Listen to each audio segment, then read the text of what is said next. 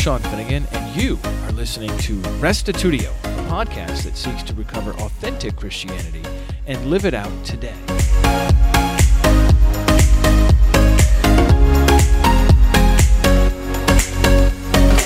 It's the holidays, and many of us are seeing family members and coworkers and neighbors at parties. Sometimes the topic of Christianity comes up, and you may be having conversations about your beliefs. You may find yourself defending your belief in Jesus in general, or even trying to convince Trinitarian loved ones and friends to understand who he really is. In today's episode, Jeff Deuble explains how powerful and important presuppositions are in these conversations.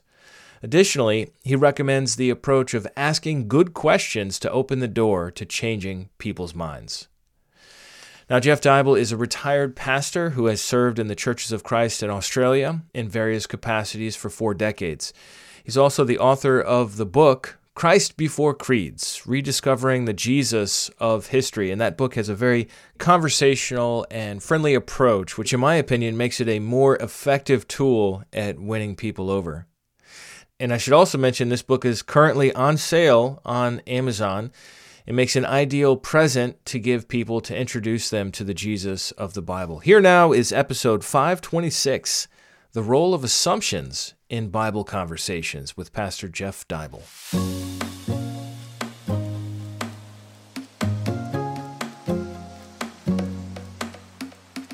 Welcome to Restitutio, Jeff Deuble. So glad to have you today.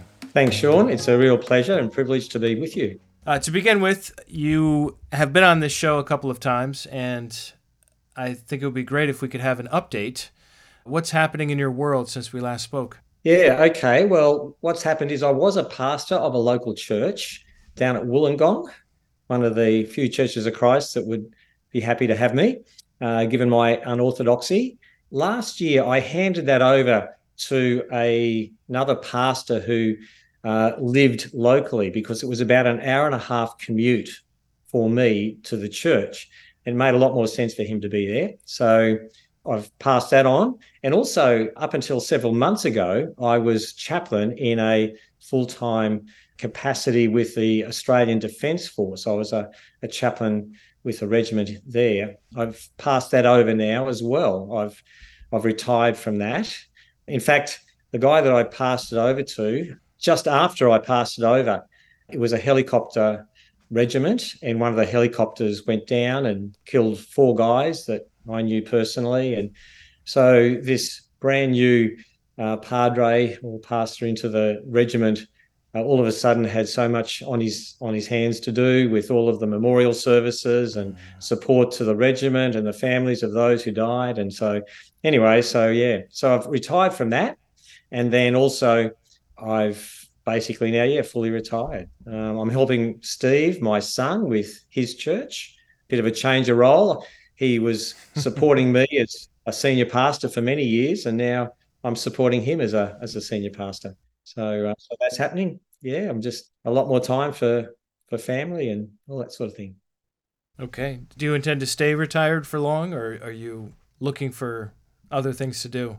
It's an interesting season. I've got all these list of projects to get onto around the house, but so many things have kind of interrupted that I'm fairly busy on other things that come up, and so far I'm quite content to be as I am and just see what God does. Very good.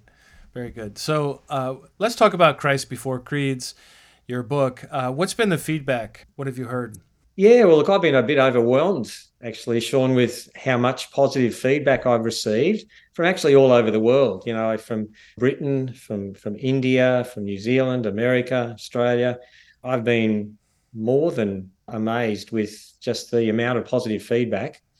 The people who have come to a different position after reading my book than they were before. So, I wasn't sure. Mine was meant to be a bit of an introductory text, but some people, having read it, have become convinced that, absolutely, Trinitarianism really doesn't hold any support for them anymore.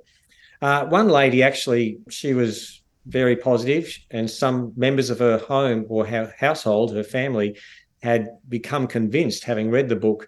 So she was very supportive, and she actually offered to pay for, to sponsor a translation of the book into another language.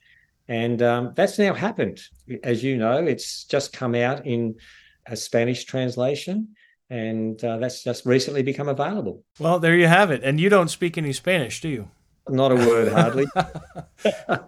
So, and also, just on that, we also have an audio book version coming out. oh, yes.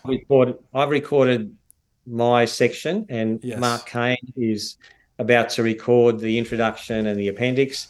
So hopefully that'll be out by Christmas as well. Excellent. That's so great. I love audiobooks. I'm a huge fan. I read at least two audiobooks a month. So anyhow, this book is touching a lot of lives, and I'm very excited to see what the Spanish version does and who it touches. Yeah, in fact, Sean, I feel a bit like the boy and his 5 loaves and 2 fishes, sort of giving it to Jesus. I feel like what I had was so small and inadequate, and then others have developed that, enriched it, and it's been distributed, and God has blessed it, and it's achieving far more than I could have ever, expected. Yeah, yeah. We just do what God calls us to do and let Him figure out the rest. Absolutely.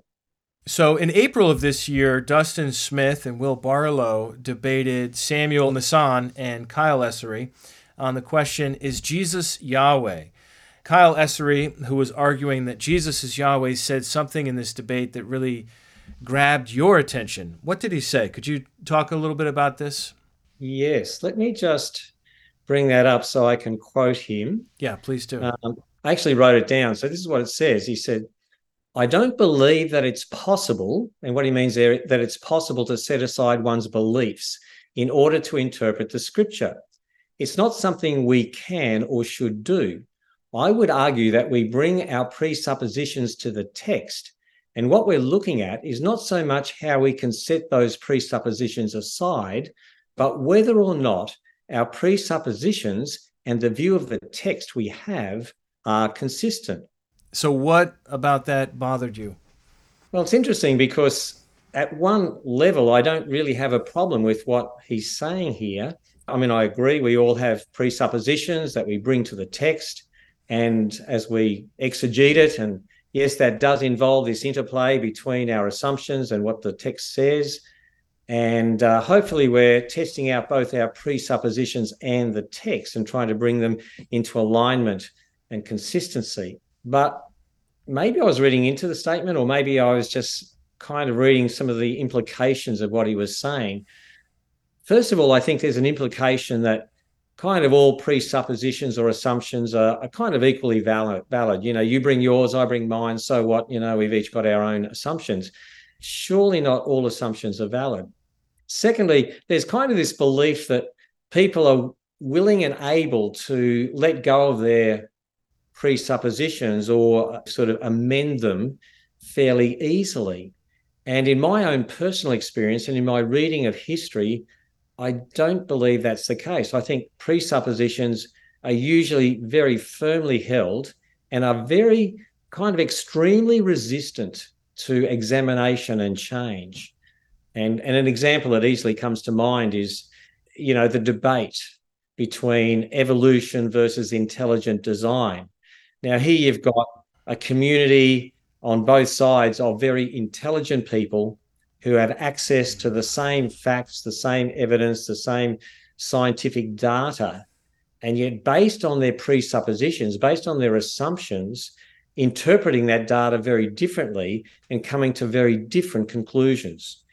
The importance of our assumptions cannot be overlooked or downplayed. And I guess that got me thinking around the whole, importance of our assumptions and how that plays out in our theological debates. Yeah, it certainly is the case that our assumptions very much shape how we interpret data. And I wonder if you could talk about how our assumptions affect how we arrive at doctrinal truth a little bit. Because to be honest, that statement he made, even the first time I heard it, when I was watching it, and I don't remember if I watched it live or I watched it later, but it caused me to bristle as well. I was like, what? We can't we can't lay aside our assumptions. It's like, well, surely we can to some degree, or at least be self-aware, right? What do you Mm. think about how it affects doctrinal truth?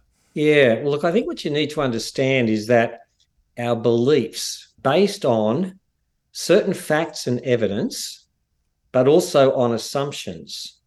And so it's our assumptions and our evidence that gives rise to our beliefs. And of course, there's a lot of overlap and interplay between our assumptions and the facts or the evidence. Now, the facts and the evidence, they're a bit more objective, they're a bit more simple. They have to do with, what's objective and logic and reasoning. And it's kind of the domain of theologians and scientists and philosophers. They're very used to dealing in that sort of dimension. But the other aspect, which is our assumptions, they're much more complex, they're much more sinister. They feed into not just our intellect, our mind, but also into our emotions, into our will, into our experiences, a whole lot of other things. So you've got these two dimensions that are feeding our beliefs. Of the two, I believe our assumptions, they're more formative, they're more influential, and therefore, I believe, ultimately more significant than even the facts or the data. I think if you really want to debunk something, any evidence that's contrary to that, you have what is it called? Selection bias. You kind of Mm-hmm. select out those things that support you and then minimize those that go against what you're looking for. So I think Yep. the angle at which you approach something is, I think you're right. It's incredibly influential. How can you Mm. test the validity of your assumptions? How can you know if your assumptions are any good? To affirm what you're saying there, just as an example, think of like two men. They're marooned on a desert island. They wake up in the morning and one actually, has the assumption that this is a deserted island. There's no one else living there. The other has the assumption that there must be other people. So they walk down the beach and they see some stones or shells that are arranged in a geometrical shape. It might be a heart or an arrow or something. And so they both look at that simple design, I guess, of rocks or shells. Because one assumes that there's no one else on the island, he just assumes that that's just, a freak of how the waves have washed in those rocks. The other one who has the assumption that there are other people says, no, someone has actually put those there, So once again, it's a bit like the evolution, depending on their assumptions is how they will perceive, what they're looking at and what they tend to overlook. That will affect their interpretation. So how it frames their perceptions and the questions they ask or don't ask. And also, therefore, their explanation and the deductions and conclusions that they come to. So, yeah, absolutely. It's very key. So, yeah, sorry to get back to your question. How can we test the validity of our Yeah. assumptions? As I said, there's this interplay between our assumptions and evidence or facts. In that interplay, I think you're looking for, first of all, internal congruency, and secondly, external consistency. So, first of all, our assumptions have to make sense. They should be logical, they should be reasonable, they should make sense, sort of within themselves. And then, secondly, they should be consistent with what the evidence or the facts are. So, if there's any dissonance in that, if there's any sense in which our assumptions don't really make sense or they don't really fit the facts, then I think that would be good reason to reassess their validity. But the only thing, of course, as I said, is it's a very complex situation. Feeding into our assumptions, you've got all this other stuff happening. There's a need to belong, a need that we want to share the same worldview as the people in our community, and so there's that need to belong. There's a need to be safe, so that if changing our assumptions and our worldview is going to destabilize and cause anxiety, then that's going to be an issue. We've got all our ego needs, the need to be right, the need to be seen as okay. There's the desire to be comfortable. I mean, there's all these other things feeding into, almost at a deeper level, So at an intellectual level, you can test the validity of your assumptions, but you need to recognize that there's all these other underlying things that are also feeding into the assumptions as well. I think a lot of times we don't like to admit all that other stuff. We just like to claim that reason alone convinces us of what we believe, and it's Yes. just as simple as that. But it never is. I think you're right. It Yes. never is. There are always all kinds of reasons we don't even think about that are behind the scenes or beneath the surface. Well, let's come back to debating the Trinity, because this is something that you've done and something that is continuing to go on. In fact, in Texas, there was a debate at the Evangelical Theological Society with Dale Tuggy and William Lane Craig and a couple of others. And I'm just thinking of the young people in that room, and all ages, but especially the young people that are just like getting first exposure to a non-Trinitarian scholar, PhD from Brown University, which is very prestigious in the States here, Ivy League. Mm.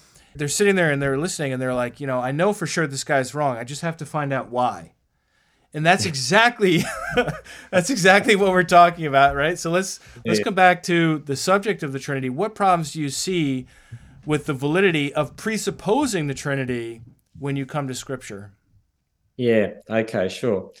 A good place to start is to ask, what is the assumption of the New Testament writers? It's very obvious, to me anyway, that the New Testament writers shared what was first century Judaism's understanding of who God is and who the Messiah was. That was their heritage. That's what they grew up with. That's what they would have understood, and that's the position they would have been writing from, unless they very clearly indicate or tell us otherwise. So I think, the most reasonable assumption as we approach the New Testament is not to have a Trinitarian paradigm, but rather to have a first century Judaistic assumption in terms of what's underlying those writings. And then as you read through the New Testament, you've got the Gospels, for example, the accounts of the virgin birth. There's no indication as you read those accounts that they're understanding that Jesus has a pre-existence to his physical birth in terms of a physical pre-existence. And then the miracles, when Jesus is performing these miracles, all the people around, they're not saying, hey, this must be God. They're saying it, they're praising God that he's given this authority to a man and that this is a great prophet who's arisen. So that they're not expressing any assumption other than that.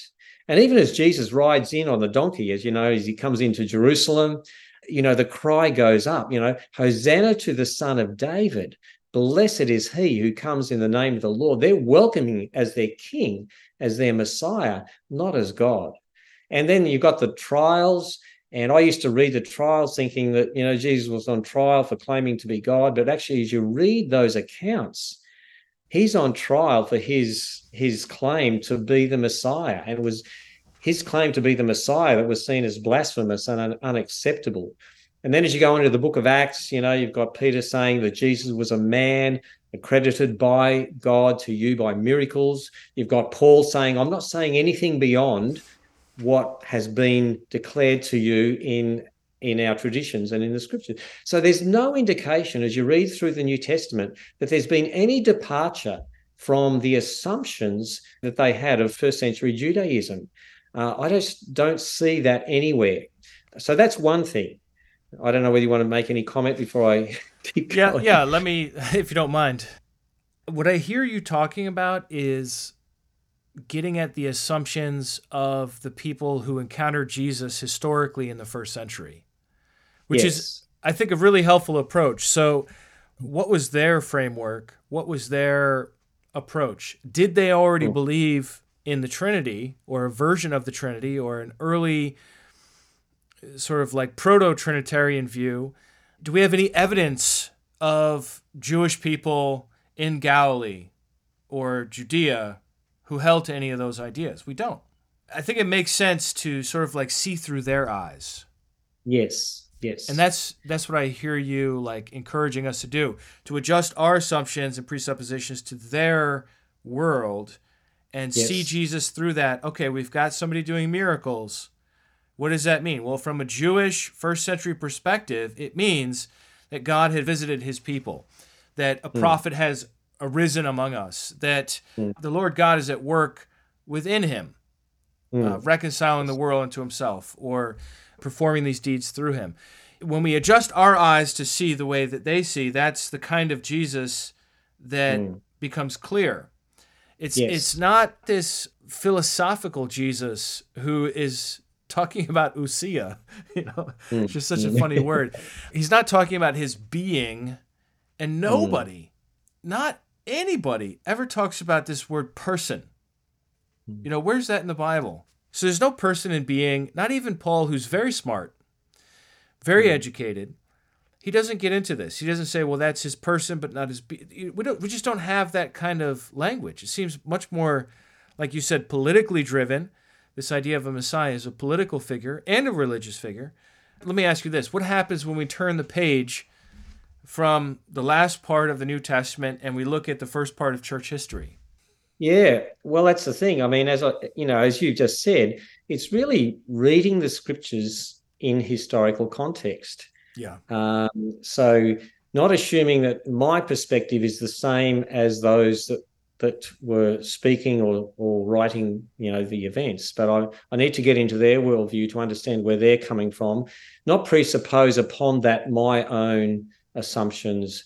So in terms of church history, as you know, it's not until you get into the 4th century and even later in the 4th century that you get this developed Trinitarian understanding of Jesus. So to try to then take that understanding and the presuppositions around that and bring that back into the New Testament is certainly disingenuous, if not, very, very difficult to be able to sustain logically. A lot of those so-called controversial passages, I'm talking about John's prologue, Thomas's statement, Philippians 2, those kind of statements, if you have a theological paradigm which is Trinitarian, sure, you can take those and make them fit your assumptions and paradigm, but they don't have to. There's other interpretations which, to me, make as much sense, equally as valid, if you don't share those assumptions that Trinitarians have. Plus, of course, many other passages which I think quite clearly work against Trinitarian assumptions. Yeah, when it comes to church history, I've been somewhat fortunate in regards to coming across it. Maybe I was 24 years old when I first came across church history and in the classroom and learned about it, and I was just like, what? What is all this stuff? Who are all these people? Why? I've been going to church literally my entire life, and I've never heard the name Ignatius or Tertullian or Novatian or Origen. I've never heard any of these. Who are these people? And I don't think I'm weird in that sense. I think most of us in the Protestant world don't study church history. We don't really have a reason to. And so when this subject comes up, we think to ourselves, well, the experts, surely they have this worked out. Surely the experts have lots of quotations from the 2nd century and the 3rd century. It's not just in the 4th century. People are just taking others' word for it. But when you really start to look at it, what you find is development. You don't find a fully blown Trinity. What other problems are there with bringing our presupposition of the Trinity to Scripture? Although I say there's this interplay between the evidence, the scriptural text, what they actually say, and our assumptions or presuppositions, it's our assumptions and presuppositions that tend to win out most of the time because they are much more subversive, subconscious. They're working on us in ways that we may or may not appreciate and understand. And there's a whole lot of other things that are supporting our assumptions that then cause us not to be able to perceive the text in a truly objective or in a way that truly fits their historical context. I know for me personally, it took me a long time, maybe a decade or so, to change from a Trinitarian to a fully convinced non-Trinitarian position. Yeah. And I look back on that and I think, why did it take me so long? I mean, because I was reading books at different times and the arguments that were coming up were, I would say, yes, well, that could be so, but then what about this? And okay, maybe, but then what about that? And it's going backwards and forwards. And the thing that actually got me over the line was when I actually thought, why don't I actually? I've always read the New Testament with my Trinitarian assumptions and framework operating. Why don't I just try reading it from a non-Trinitarian perspective?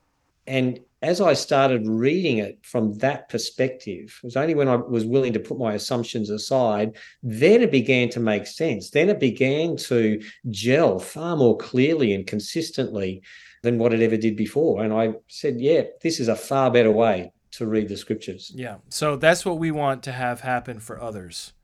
We want to challenge others to have the Jeff Deuble experience, to take their Trinitarian glasses off and put on first century Jewish glasses, which is those are all the people in the New Testament, with maybe one exception of Luke. But even Luke, if he's a Gentile, who knows? But it seems like there's a lot of Jewish stuff going on in his gospel too. So, I think you put those glasses on and you read it from that perspective, but people won't do it. They won't do it because they're afraid. What are they afraid of? What is holding people back? What do you think? There's all sorts of things that could be operating, as I say, underneath or in the background. Now, look, for some people, and for me, it was all I was ever taught. I was never given any other option to see it any other way. So I was just brought up, indoctrinated in a Trinitarian paradigm.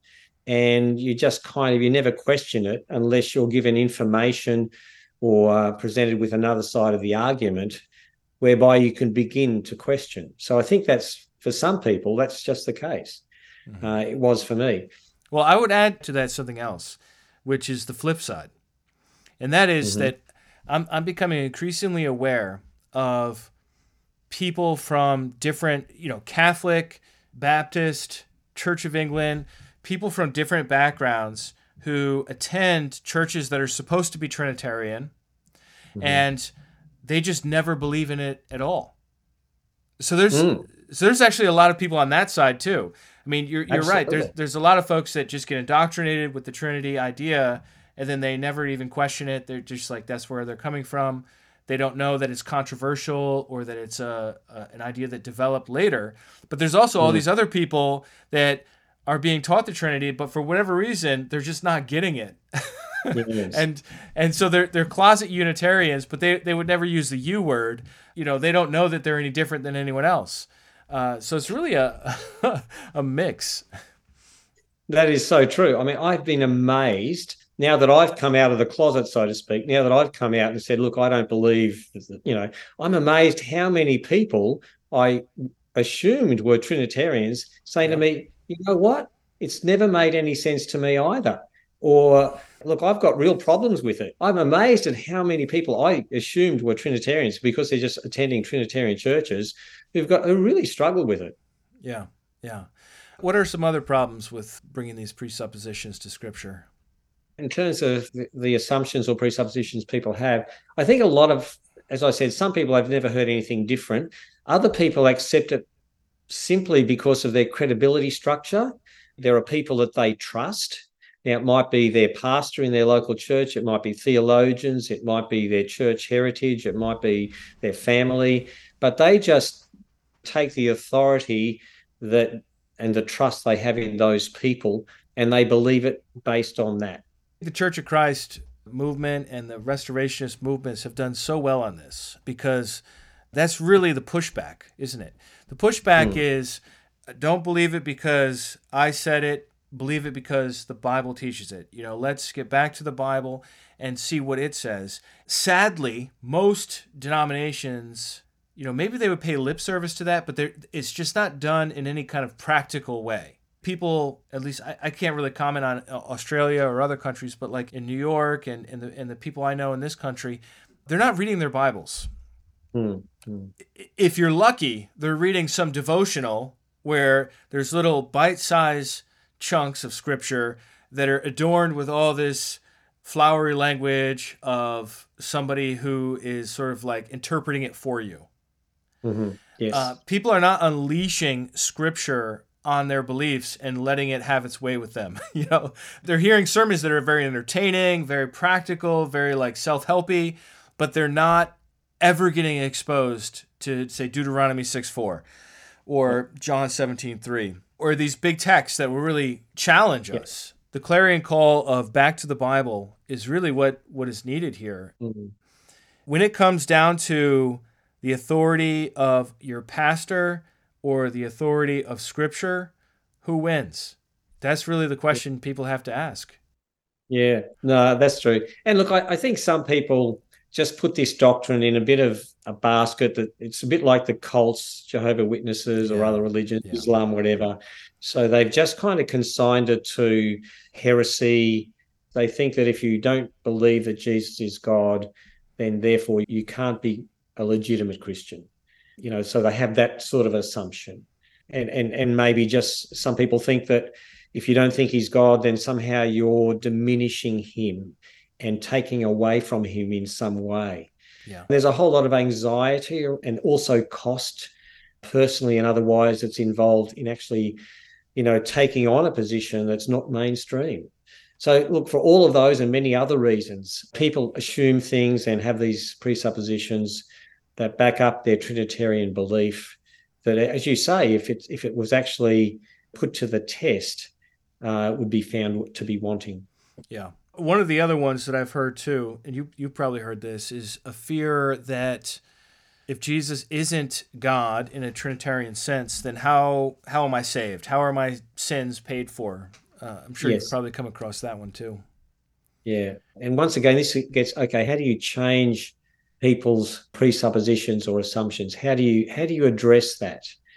My comment would be that to try to argue them out of it often is counterproductive. It just gets met with resistance, not necessarily depending on what's feeding those assumptions, but a far better way to go is to ask questions. For example, that one, someone might say, well, Jesus has to be God to die for my sins. And you say, well, that's interesting. Where do you actually read that in the Bible? Where does the Bible actually teach that? And then what about Romans 5 or 1 Corinthians 15, where it says that he had to be a man to die, So you just ask those kind of questions that hopefully get them to think.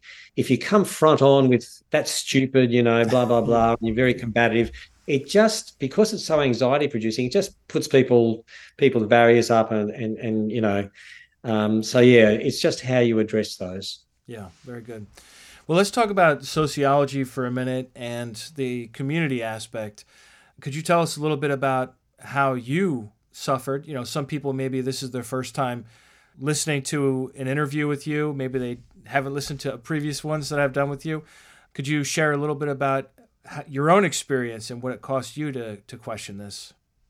There certainly was a cost. I was pastor of a local church that was going very well. It was growing. It was one of the more successful in our network of, or denomination of churches in our state. In Australia, churches don't tend to get a bit too big, but we're around about 300. We had bought some property for several million from the sale of our previous property that we were going to just about build a whole new church in a brilliant location. It was all going really well.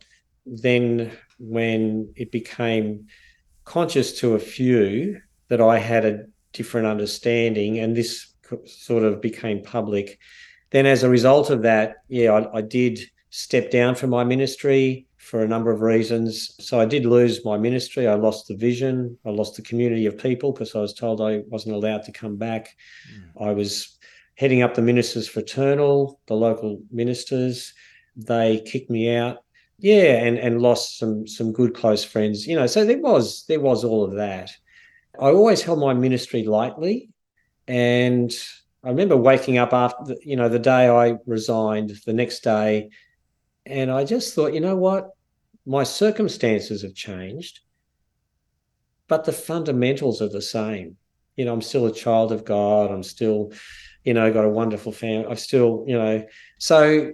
And I remember telling that to a warrant officer in my regiment because he was a bit aware of the journey.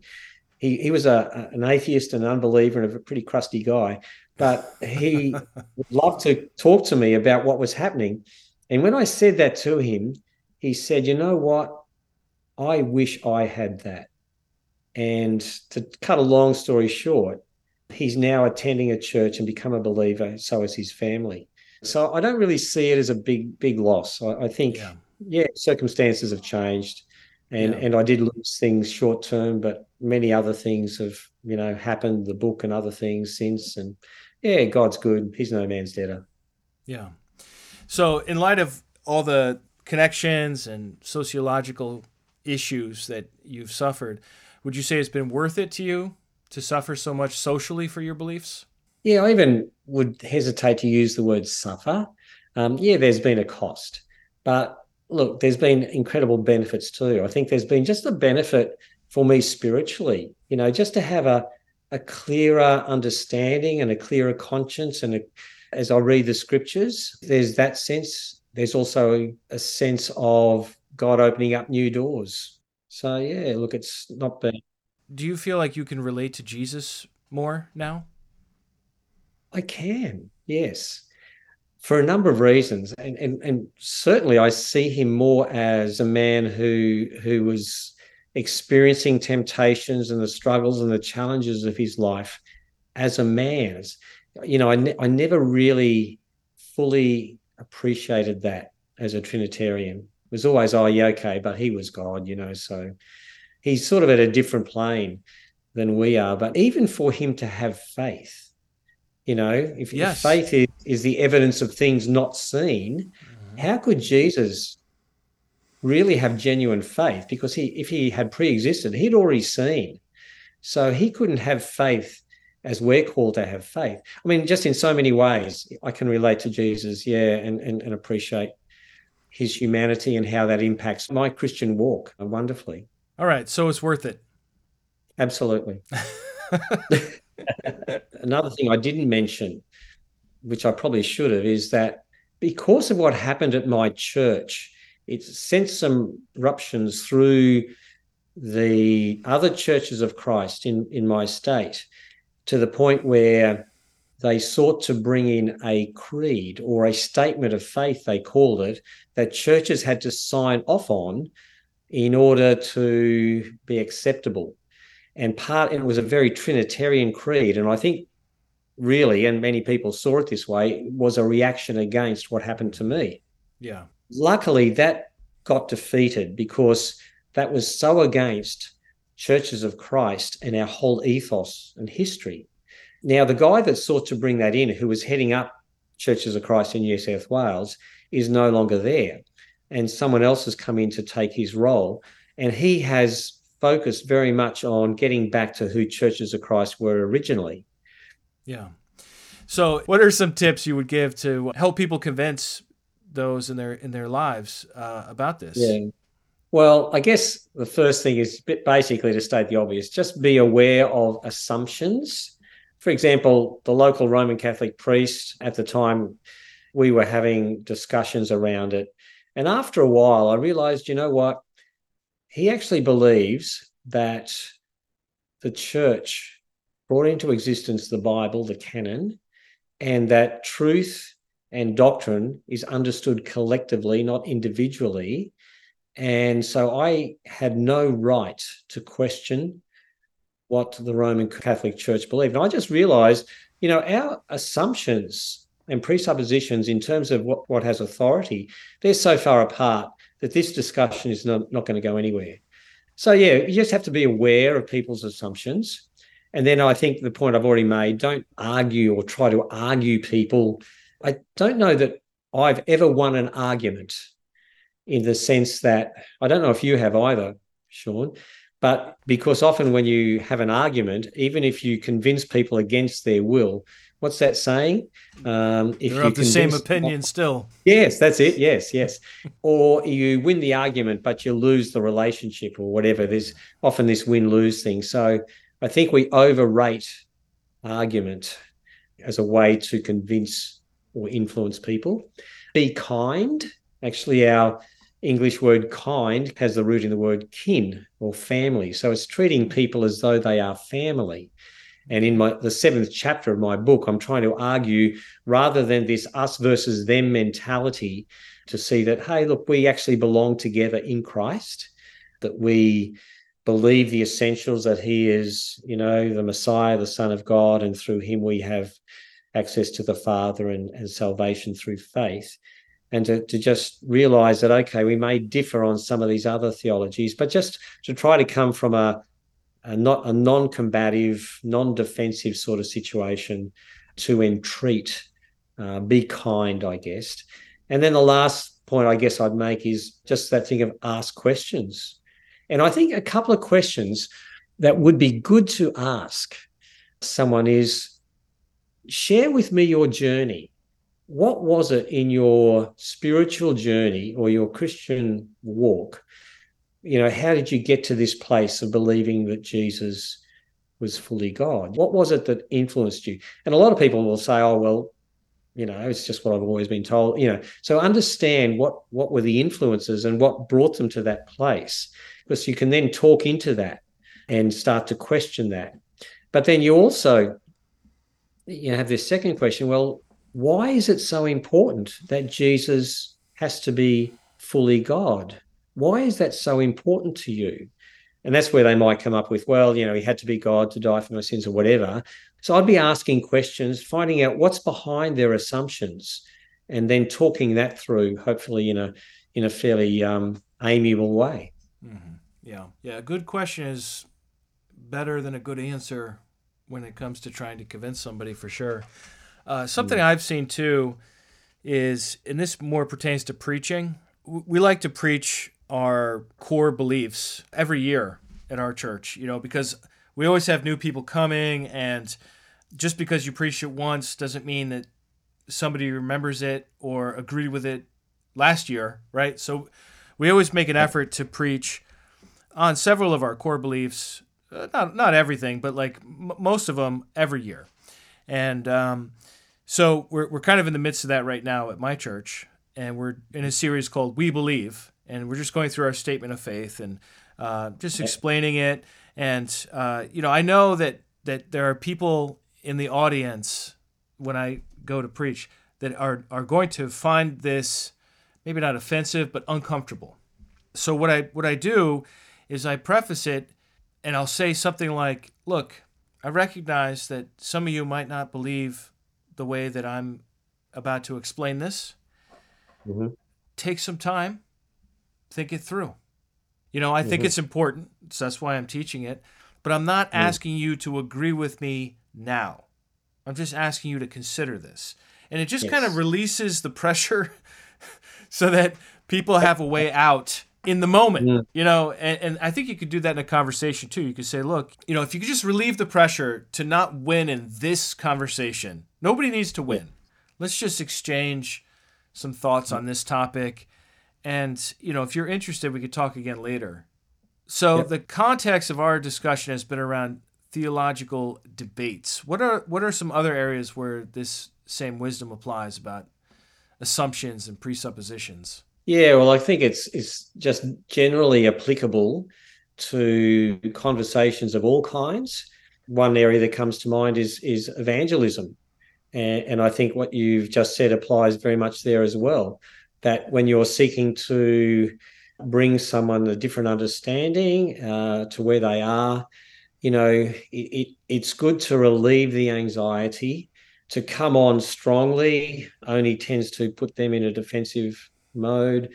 I just see it more like planting seeds and not trying to be the Holy Spirit that has to bring them over the line, but just allow the Holy Spirit to work in them, and to be emotionally intelligent, to read from their responses, their body language, whether they're open to hear more or whether they are not ready to receive. That's really important. We don't want to, in a sense, cast our pearls before swine. We want to be, talking with people who are receptive to hear. So understanding all of that, understanding what might be feeding their position. And one of those things is is change. If we're asking people to consider making a significant change. So that's not going to necessarily happen in one conversation and one event. It's often a part of a process, and to realize that, it's part of that. So yeah, I think evangelism is one area. Yeah. Sometimes we happen to be the person who is in the right spot at the right time and gets to share the gospel, but that is usually, almost always, I think, because there have been a series of events prior that God has used to get this person to be receptive when you talk to them. And you just don't really know where you're at with somebody, what their willingness is, until you ask them about it. So, yeah, presuppositions, man, this is such an important topic. We'd have to be crazy to think that you and I don't also have our presuppositions that we need to evaluate. Yeah.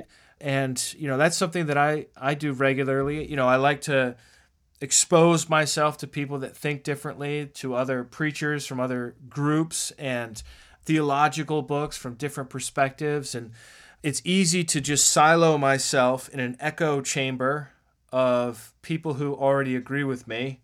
And it's very comfortable and cozy and warm there. Lots of high-fiving, but I don't think we can really allow ourselves to do that long term.